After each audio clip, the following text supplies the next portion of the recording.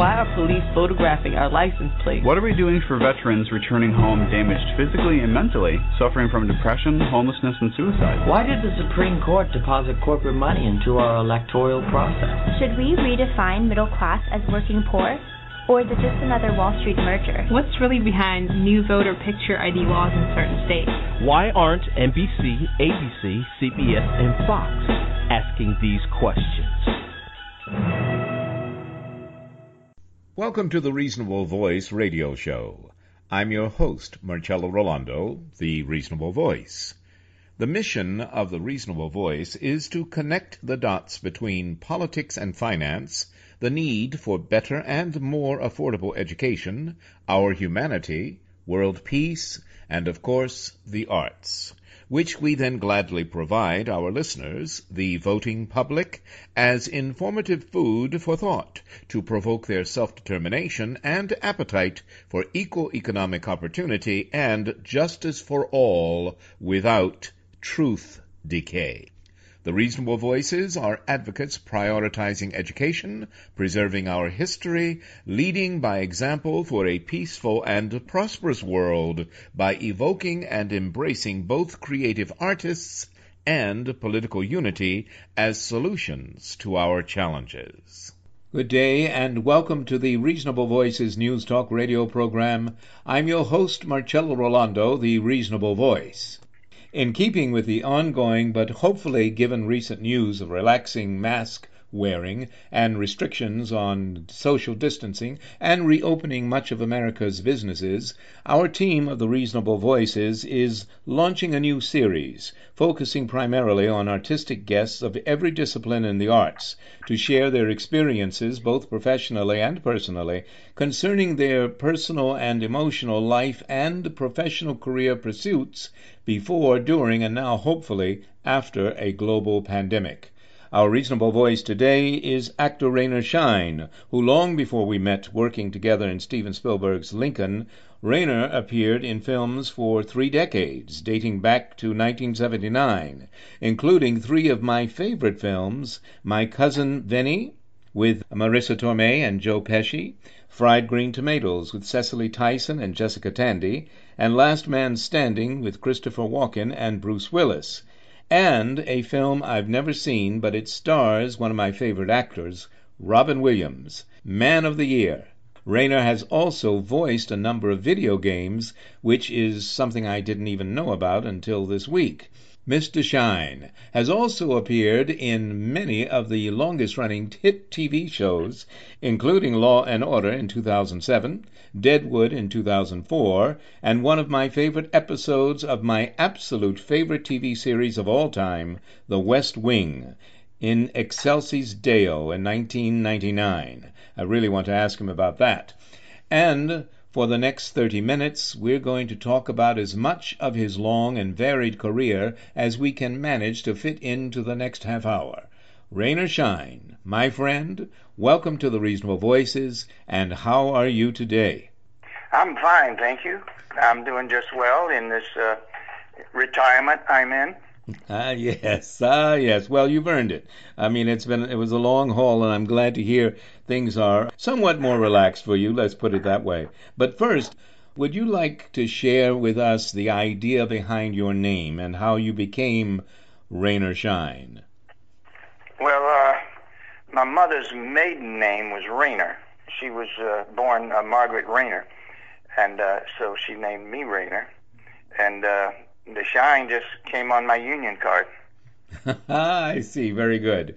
It's spelled a little differently, but it is a sort of play on the Raynor Scheine, because you certainly are that kind of actor. Raynor Scheine, you're there. And, yeah, I had a common last name that nobody would remember, so I changed it. Okay. Now, I was born Raynor Snow. Okay. All right.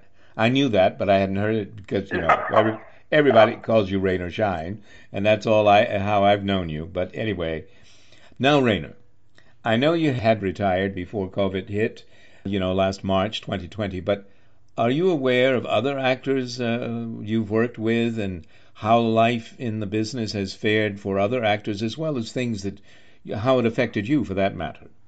Well, an actor I worked with many years ago when I was working with Shel Silverstein the famous cartoonist. Mm-hmm.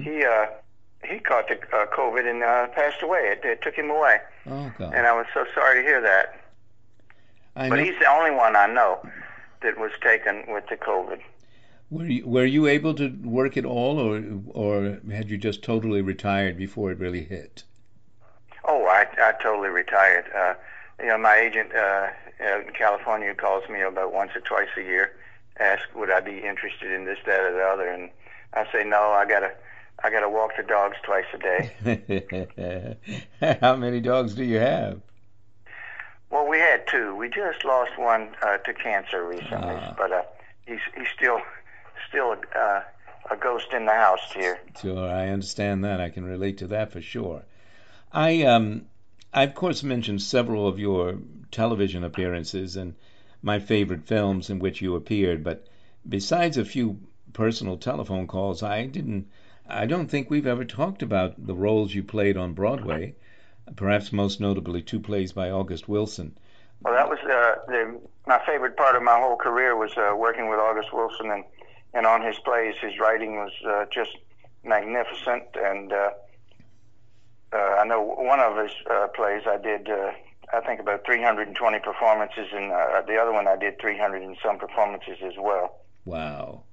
And just never got tired of being in it or listening to it. An amazing playwright, to be sure. I know most of our audience probably knows August Wilson's plays or his works from seeing them as films, like Fences, and of course the incredibly famous now Ma Rainey's Black Bottom. But August Wilson is known as the theater's poet of Black America. Also, he wrote the Pittsburgh Cycle. Can you tell us anything about how it was working with him as a white actor and the Pittsburgh? Well, all of his plays were set in Pittsburgh except Ma Rainey, which was set in Chicago. Yes. And I had done 2 of them on Broadway, but the third one, the only other one I could be in, was Ma Rainey, and I was able to do that at the Kennedy Center a few years ago. Oh, wow. So I got all 3 that I could have done. Tell us about the Kennedy Center. I didn't know you were there either. Yeah, they did all 10 of August's plays at the Kennedy Center about 2008, I think. It was a while ago. Oh, yes, I remember. I just didn't know you were in them. Sorry. I would have come down. Yeah, I was there and did the 3 plays I was in, and it was a good time. Yes. I worked at the Kennedy Center. I think prior to that, I directed, that was back in the 90s, I think. I directed 3 of the theaters there, the Concert Hall and the Opera House and the Terrace Theater. But I never did anything in the Eisenhower, ironically. But in any case, and they've added, more theaters since then. Years ago, I worked for a music producer, and he produced jazz concerts at the Kennedy Center. Wow. And I would be there in between, Chick Corea and Larry Coryell and different people, and running and getting potato chips and Coke or whatever they needed for them. Oh. And that was a very interesting job I had briefly. Mm-hmm. I think we were working in the Eisenhower. I think that's the theater we worked in. Oh, wow. Okay, well, we probably passed each other in the hall. Gee, isn't that something? That is. Well, this is back in the 70s. Oh, well, that's a little before my time there anyway, I guess, yeah. I was there in the 90s, and then you came back in the 2000s. Oh, well, yeah. it's still... I was there. I did work at Arena Stage back in the 70s. What did you do years there? Ago. Yeah. I did a play by the Gelder Road called Pantaglaze. Yes. With Richard Bauer uh-huh. and a number of great casts. Michael Tucker. There was some great people in it. Yeah. Wow.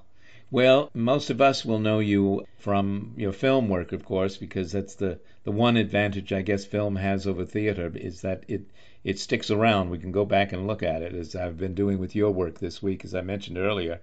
But Joe Turner's Come and Gone and Jim of the Ocean, and you were directed by August Wilson? No, he didn't direct. The first one, Joe Turner, was directed by Lloyd Richards, who was dean of drama at Yale Repertory. Oh, yes. Oh, yes. And then the second one I was directed by Kenny Leon. And then I went out to L.A. and did Joe Turner out there with Felicia Rashad directed it. Oh, wow. Wow. Yeah. And I just love doing August's plays. In fact, I did Joe Turner in 1988 on Broadway, and played a character called Rugeford Seelig. Mm-hmm. And August apparently liked what I did because he wrote my character Rugeford Seelig in Gem of the Ocean, which I did 2005 on Broadway. So he brought my character back, and I'm the only character that is in 2 of the plays. Wow. That's a great compliment. Well, but we have to know that's true because you have worked so much in so many mediums that it's got to be, people who like your work, see your work and want to work with you again. I'm sure that's repeated itself throughout your career. It's just an amazing proof of your talent. Besides the fact that I also worked with Shel Silverstein. Now, people are not that familiar with his plays, but he was writing me. I was in a little Shel Silverstein rep company, and he wrote, put a lot of words in my mouth. And we did his plays. I guess it's back in the 80s. And one was called The Lady of the Tiger. That I started off doing it with Richard Dreyfuss. Oh wow! And it was a big hit, and but I think it only ran 104 performances or something like that, 120. Where was that? That was, we started at Ensemble Studio Theater, and then it moved to a bigger off-Broadway theater. Very good. Richard Dreyfuss, huh? I have a story about that, but I want to hear about, everyone wants to hear more about you than me, so let's Inherit the Wind, which is, again, one of my favorite films, but also, of course, it was a play before, and an amazing play about an amazing subject. What did you do in Inherit the Wind, your character? I did it in, I guess, 2006. That was the last thing I did in New York. And when the play closed, I called the movers and said, take me home to Virginia. And that was a joyful experience. And Christopher Plummer and Brian Dennehy had the leads. And Christopher Plummer just blew me away every night. He was so good and was so in command of the lines and the theater. He was a great theater actor, and Brian Dennehy was a great guy. Yes. And they both just passed recently. Yes, that's true. I miss them both. I mean, I just had seen for second or third time Knives Out with Christopher Plummer, and just before he died, and it was just so. And Brian and I ran into each other every now and then in New York. Restaurants. We seem to frequent the same places for dinner before and after a show from time to time. But I wonder, with all of this Broadway background, and you mentioned Virginia. We should say, if you don't mind, where do you live in Virginia? Don't be too specific, but I live right outside of Richmond. Yeah. And I have a place in Richmond that I spend part of the week. And enjoy going to the Virginia Museum, and they have jazz on Thursdays, and I spend a lot of time at the Virginia Museum. Excellent. In fact, I did a play there many years ago. Oh yeah, what was it? I did after Joe Turner closed on Broadway. They brought it down and did it at the Virginia Museum, and I did it there. Oh wow, very good. This was about 90 or something. It was in the 90s, I think. Yeah, interesting. I live in Washington, D.C., but I do have a home west of Charlottesville as we go up the mountain there. And it's just a beautiful country, and I get to Richmond from time to time. Anyway, what I wanted to... Oh, I know a movie that I can't say...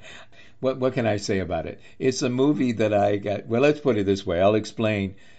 When I need to relax, when it's been a challenging day, I'll play Risk on my computer and kill everyone in the world. That's how I relax. And that's my setup to a question to ask you. How was it working with Russell Crowe and Gene Hackman in The Quick and the Dead? Well, that was very interesting, and Russell was a party animal, and that a lot of people said that was a movie made on Red Bull. Everybody was sucking down Red Bull all day. Because you 20, 25 character actors all out there in Tucson, Arizona for 3 months. Yes. And staying at the airport Holiday Inn. So it was something. And of course, Leonardo DiCaprio was in it. He was. Oh, that's right. Yes. He was, I think, just 17 years old right then, but he was great in the movie. I knew he was going to be a big star. Yes. After working with him in The Quick and the Dead, and Sharon Stone was one of the producers of it. Oh yes, yes. And it was. I had some scenes cut out of it. One of them, I got pistol whipped by Sharon Stone, and I'm sorry I never saw that. It was cut out. Oh, that's too bad. I'll bet she. I'm sure she would have been good at that too.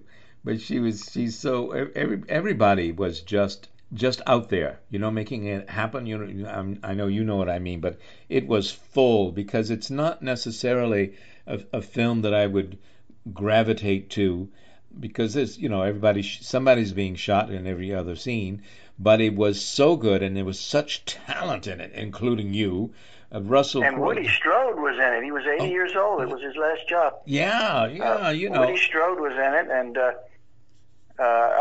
fortunately, he and I were on it the longest. We were both on it for 12 weeks. Wow. And so I got to talk with Woody Strode. That's marvelous. And as I was saying earlier, I don't know if I said it off air or once we started recording, but your career reminds me of the film I mentioned that starring James Cagney years ago. As a kid, I watched on black and white TV, but James Cagney was playing Lon Chaney as the Man of 1,000 Faces. And as much as I know what you look like and know who you are, I have seen you in so many films in which I had to go, wait a minute, that's Raynor, isn't it? Because you have changed your appearance to fit that character. You're all in, man. But The Quick and the Dead. That's a character actor. That's what they do. Exactly. Tell us about that. I'm glad you put it that way, because most people, in the business, we know what it means when we say a character actor. But most people not in the business don't know what that means. Tell us, since it's clearly your approach to this business and your long career, how do you define it? I'm not sure what a character actor is, but it's the secondary characters. It's not the star. It's not the handsome star. It's the desk clerk or the. It's that real the face. The doctor down the street. Yeah. Or the criminal guy. Yes. The guy who gets killed in the second reel. Yeah. Yes, but they make a lasting impression. I mean, that's the thing, and I'm not just saying this because I know you. I've been around doing this for a long time too, especially on the other side of the camera. I'm directing primarily, and when I see you and your different roles, and Cousin Vinny, which we'll get to in a second, in the courtroom, and of course how you stare down the ladies in Fried Green Tomatoes when they try to con you. You're not going to be conned. I mean, you have the steely eyes and the costume. Wait a minute, I'm not conned. They killed a man, chopped him into a barbecue, and fed him to me. And I said, "This is the best barbecue I ever ate." That's right. And I wasn't even going to break. I said that to Cecily Tyson, and she was the best thing in it. Cecily Tyson was awesome in it. Yes, she was the secret's in the sauce. Well, listen, I know we're having a grand time, but I want to give us just a little bit of a break so we can have a commercial here. We're going to be right back with Raynor Scheine, amazing actor, and we haven't even gotten to the half of it yet. So stick around, stay with us for Raynor Scheine, character actor, and success on the screen, off the screen, on Broadway. Stay with us. We'll be right back with Raynor Scheine. And now a special preview of Wildest Dreams, a new single by Mark Skibilia. Pacing through the dark in this cold apartment, I step out on the fire escape. I look at where we are and where we started and where we'd like to be someday. If this is as far as we get, if this is as high as we go, I will rest in peace, but I won't fall asleep. 'Cause it's better than my wildest dreams.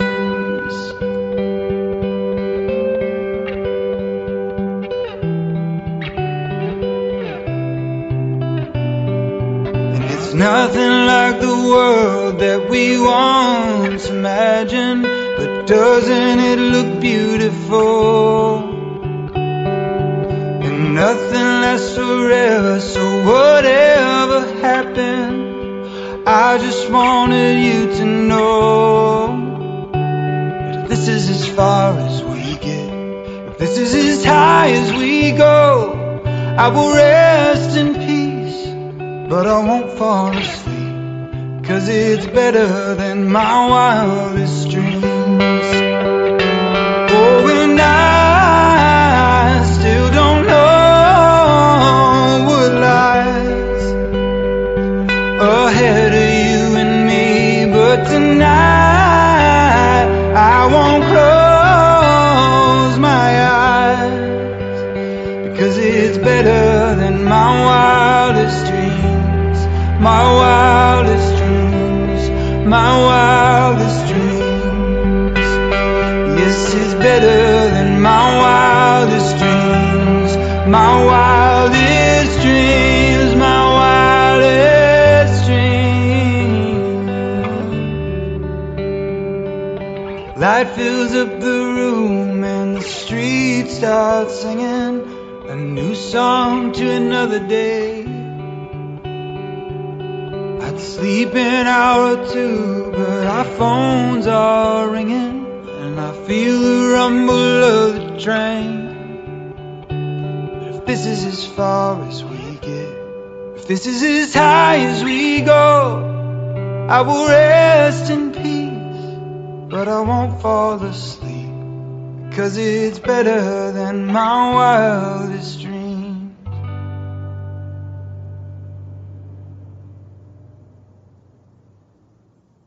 Welcome back to the Reasonable Voices News Talk radio program. I'm your host, Marcello, Rollando, the Reasonable Voice, and my guest today is good friend Raynor Scheine, actor on Broadway and film and television. We have hardly scratched the surface. We're talking about my favorites first, but Raynor Scheine has been around for 3 decades at least. He's retired now, but he's done a great deal of work. And I'm just wondering, Raynor, who influenced your work? Who influenced you as an actor most, do you think? Well, so many famous character actors who played bad guys or whatever, like Strother Martin. He was one of my favorites. He was one of the stars of Cool Hand Luke. Oh, yes. He had that line about what we have here is a failure to communicate. Yes, yes.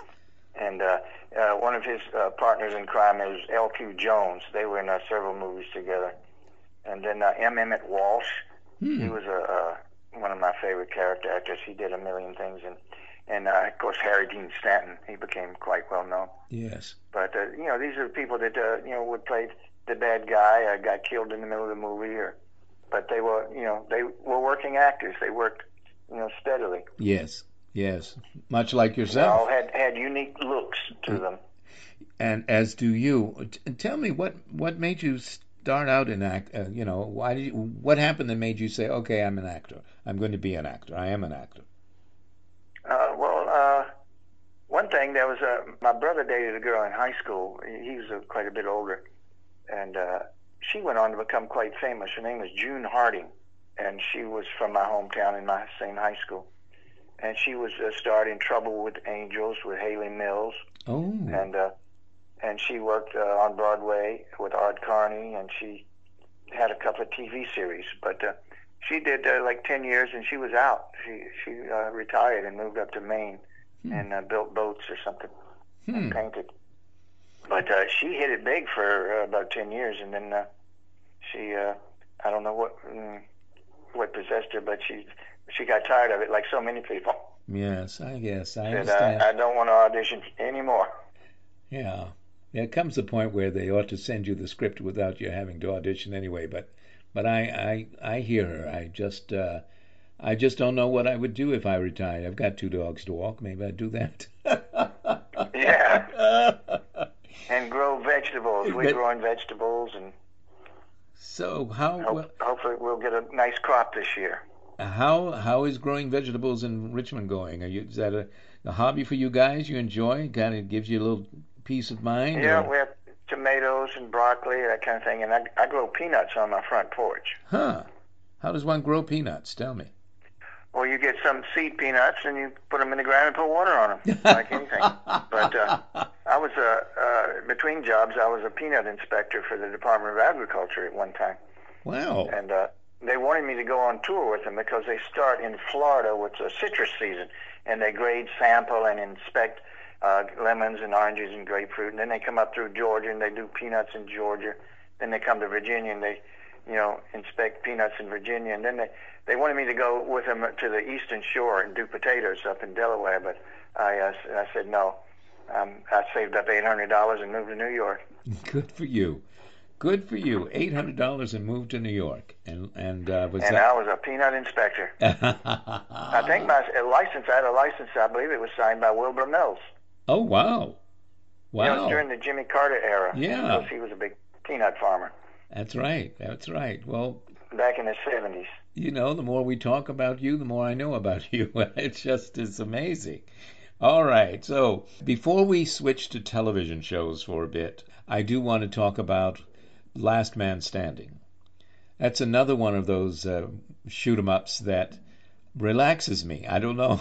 I've seen it so many times, but I love your scenes in it. And the character you create in the midst of... I had two scenes with Bruce Willis and that. Yes. They were going to pay me a certain amount for, per day, and then they came back and reduced it. With the reason they reduced my price is they said, well, we have to pay Bruce Willis $16 million.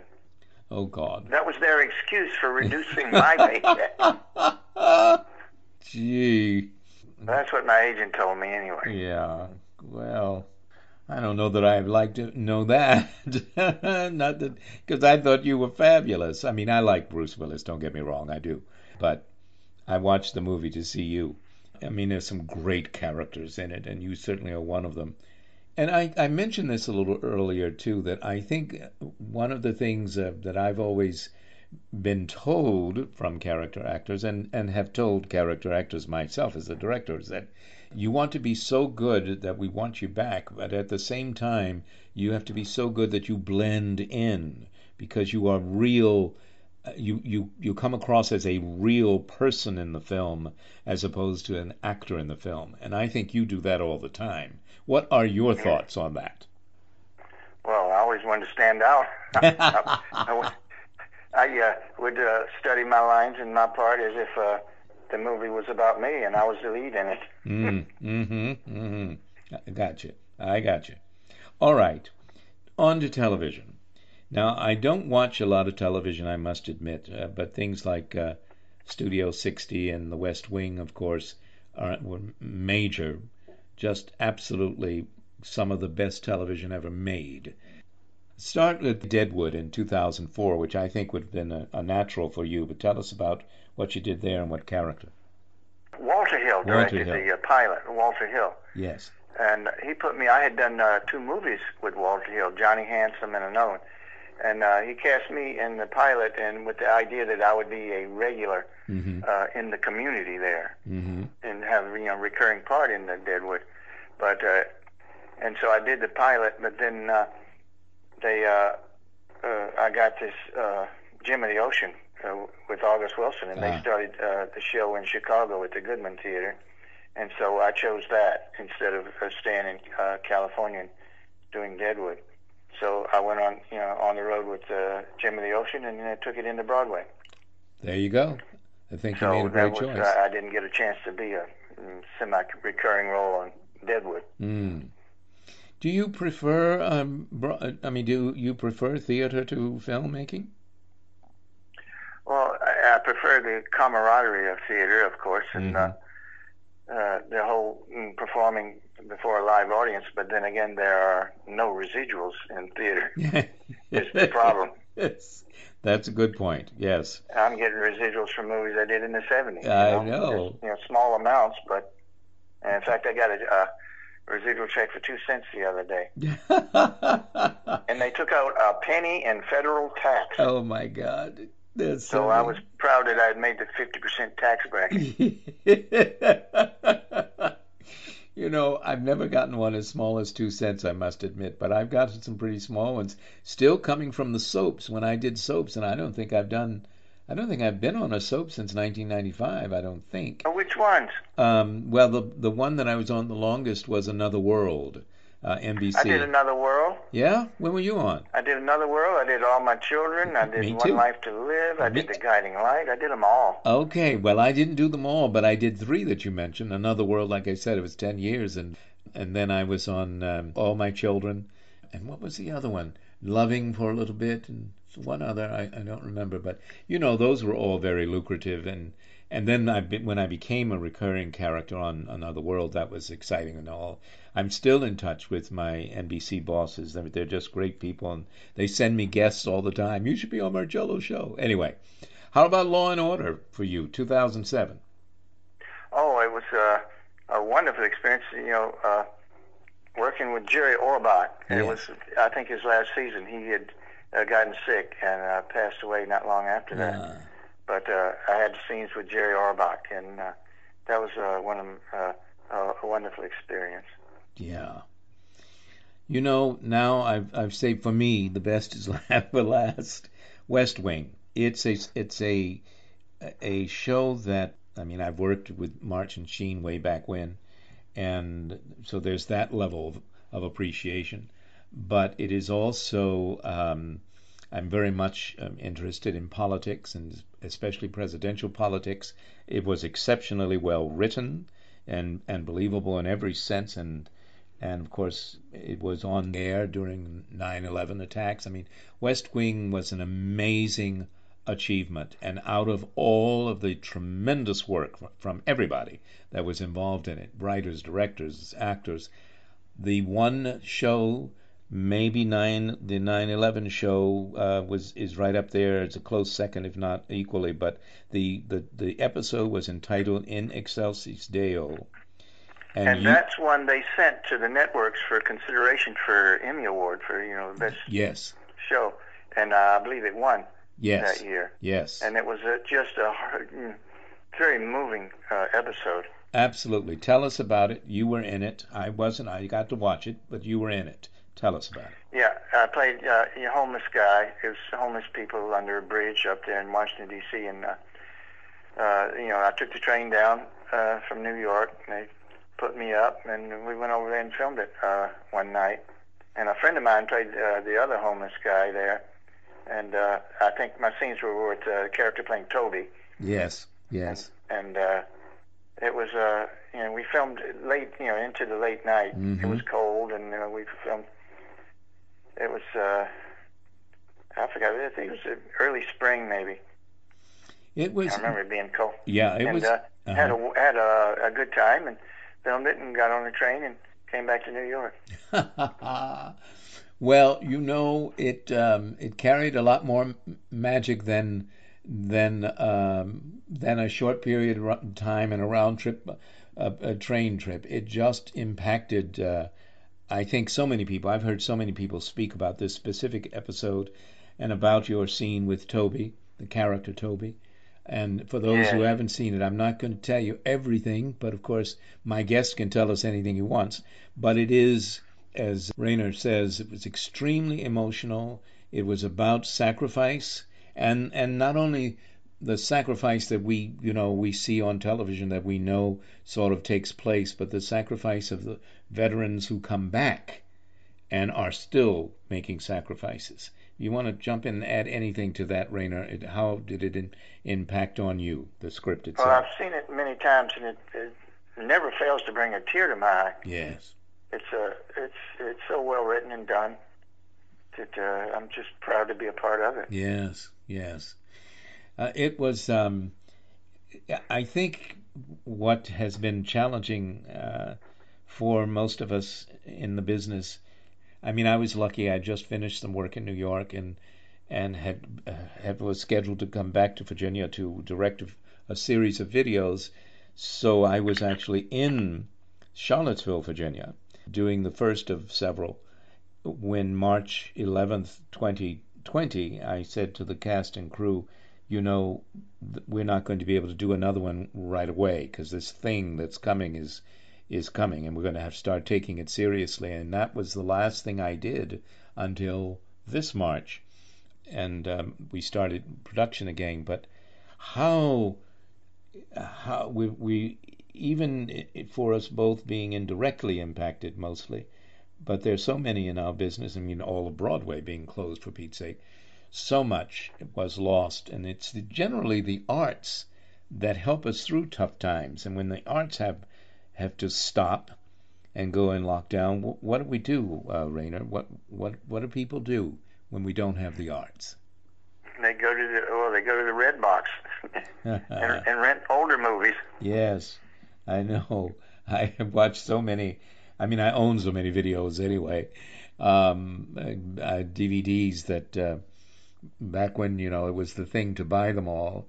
But I don't regret buying so many, because I do go back and watch them over and over and over again, and just to study the work sometimes. You'd watch it the first time to enjoy it, but after that you watch it to learn from it, I think. What do you think? Well, we invested in Netflix. Yes, we do. Yeah. Once the pandemic started, and first thing we did, of course, was watch Tiger King. Yeah. And then The Queen's Gambit, and we've seen a whole lot of good things on Netflix. Netflix has really been the saving thing here, and now they're casting as well, so things are opening up again. But definitely The Queen's Gambit and The Crown. I love The Crown as well. I mean, they're marvelous things. All right. Raynor, I so appreciate your time today, and I don't want to keep you much longer, but I would like, if there's any closing comments, anything you'd like us to take away from you and your personal life and your career, and what kind of message do you want to leave with us about the way you see things in general? Well, just be positive. There you go. Okay, I got you. All right, so everything's happy down your way and fulfilling these days in retirement? Absolutely. Waiting for the tomatoes to come in and the broccoli to come in. I love it. My wife's into that too. She has quite a garden. And walking the dog twice a day. There you go. All right, Raynor. Walk the dog. Yeah. That and that very simple act, by the way, brings a great deal of well, first of all, they love it. and they love being with you. And when you do that, it clears your head, and you really do get to think the way we need to think. There's so much bombarding us on television, and that's negative. That when you can walk a dog and just be alone, the two of you, it just I feel it just allows you to recenter. What do you think? Absolutely. Yeah. All right, Raynor, I'm going to let you go. You've been so generous with your time, and your career has been a marvel for me and everyone who sees your work, and I'm going to make certain they... What do you want people to go out and see of yours, if they haven't seen it? Oh, I don't care, as long as they watch them. All right then, Raynor. You take care, enjoy Richmond and all the places you see and all the things you do from now on, as well as you have in the past, okay? Thank you, Raynor. Take care. All right. God bless. Bye-bye. Bye. Hi, I'm Marcello Rollando of Rollando and Dresner Productions, introducing our new musical dramedy, A Little Place Called Earth, book by Marcello Rollando and music and lyrics by Larry Dresner. And here, from A Little Place Called Earth, is It Will All Work Out, music and lyrics by Larry Dresner.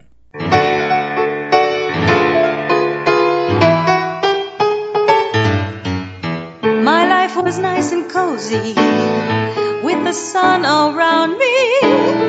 Then I felt a raindrop, and the skies were suddenly all cloudy. Now here I'm standing, in the rain, no umbrella, no overcoat, no money, sometimes forced to sing in a cappella. Before you lose your temper, and your mind gets in a flurry, just tell yourself, now honey, never cry, and never worry. It'll all work out, it can't rain forever, it'll all work out, somehow for the better if you just keep hanging on. There'll always be another chance to reach that brass ring. No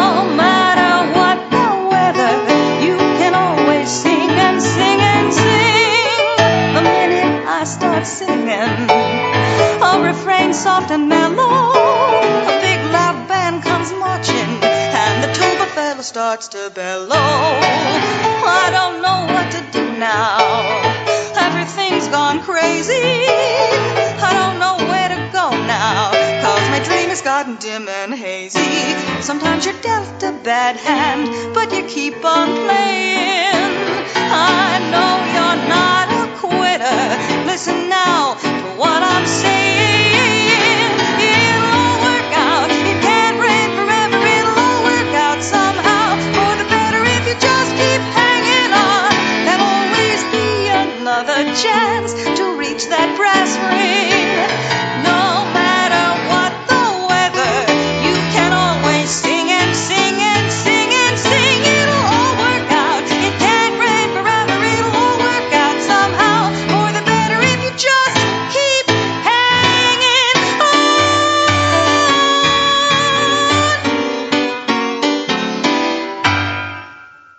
For more information, listen to our Rollando and Dresner Productions podcast on Marcello Rollando's YouTube channel. Thank you, and join us online, on stage, and on earth. I'm Marcello Rollando, the Reasonable Voice, thanking you for joining us and becoming one of the reasonable voices heard round the world. Perhaps it's time we re-evaluate the gods we worship.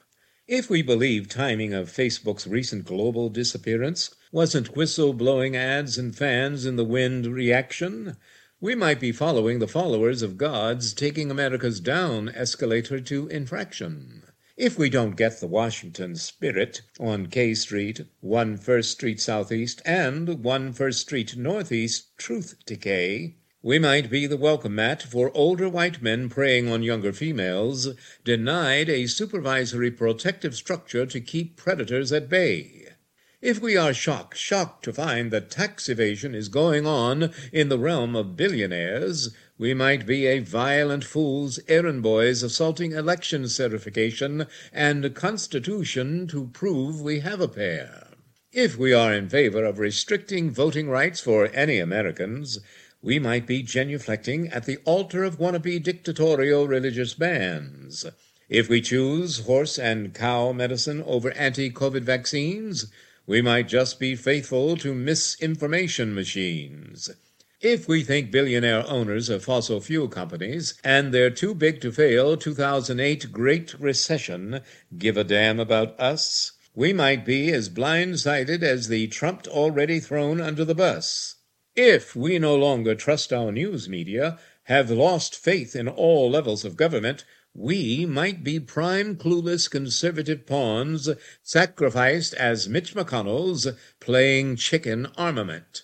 If we are addicted to social media followers, likes from people we don't even know, and climate change denial, we might be too preoccupied to grant full citizenship to some as essential.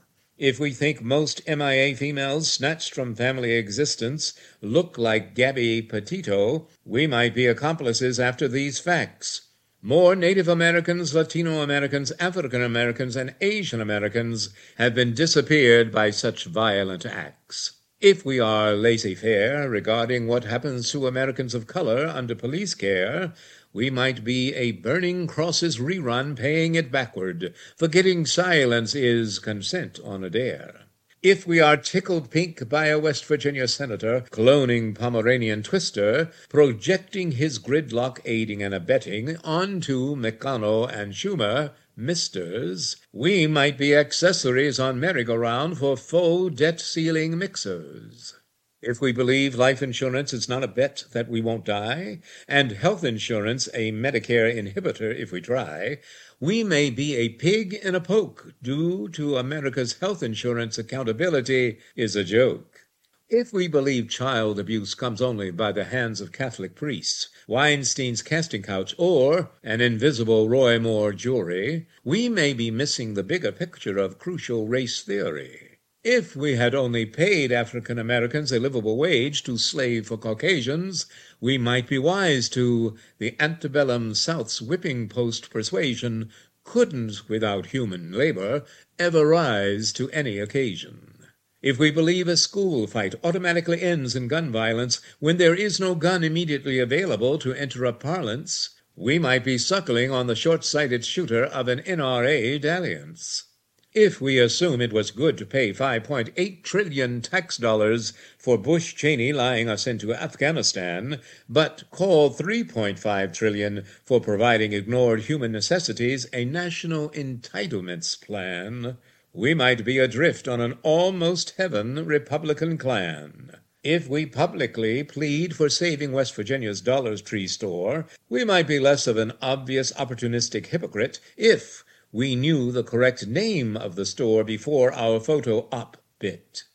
If we travel to Mount Airy, North Carolina, looking for a reality in a Mayberry fantasy tour bus ride, we may be the rising reincarnation of the godless society of whites-only Southern pride. If we think overloaded cargo ships backed up off California shore and New York port, stalling the global supply chain is no danger signal proof, we might be oblivious to an inconvenient truth. If we believe Exxon and partners in greed didn't really know, we might need George C. Scott in the formula with Marlon Brando before Mother Nature reaps what we sow. If we think 38 million hungry, 50,000 opiate overdoses, and over 713,000 COVID deaths in America is a hoax, we might be the bottom line punchline for those for whom hardworking Americans are merely jokes. If we think corporatism's social media platforms' algorithms aren't mind-shaping us for profit, we might be the misinformed attacking government institutions, believing in Giuliani's secret docket. If we think pizza pedophiles are more authentic than constitutional rights to peacefully disagree, we might be the flag-waving, Asian-attacking, democracy-stealing pawns, subpoena ignorers, and Bible photo opportunists needed to cancel the land of the free. If we believe America cannot be disappeared unless we, the people, worship false prophets, we might be the gods of America's true infrastructure, children, who are democracy's comet. Thank you, and join us. Become one of the reasonable voices heard round the world.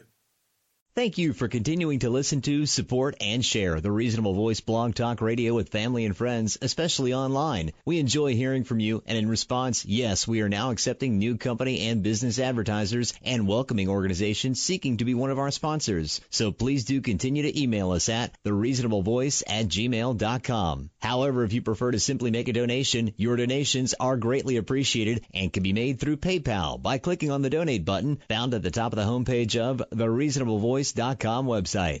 Thank you for joining us today to make every day as reasonable as possible.